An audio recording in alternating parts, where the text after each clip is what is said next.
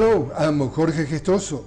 On today's podcast, the President of Venezuela, Nicolas Maduro, endorsed the call of the National Assembly to an inclusive national dialogue to define the electoral calendar for the presidential elections scheduled for this year.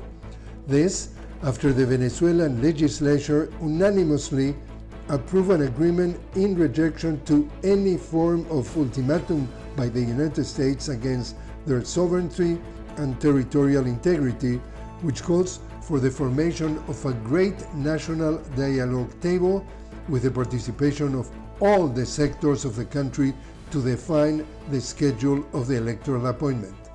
The document also rejects the recent decision of the government of the United States to reinstate the economic sanctions against Caracas after the judiciary reaffirmed the political disqualifications against figures of the extreme right and call into question the plurality of the electoral event.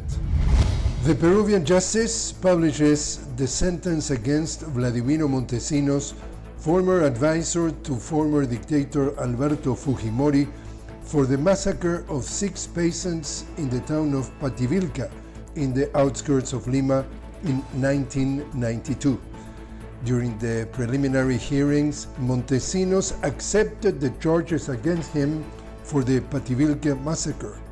Montesinos accepted the early termination of the judicial process during the oral trial hearing for this case, in which former President Fujimori is also being prosecuted.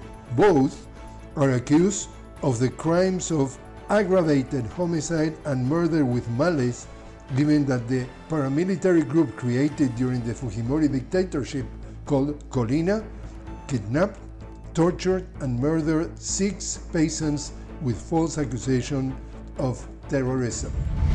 And in Argentina, the lower chamber convenes a session to initiate the debate of the bill that the ultra-right President Javier Milei calls the law of bases and starting points for the Freedom of Argentines, and the population knows as the Omnibus Law. And that's the world news. I'm Jorge Gestoso.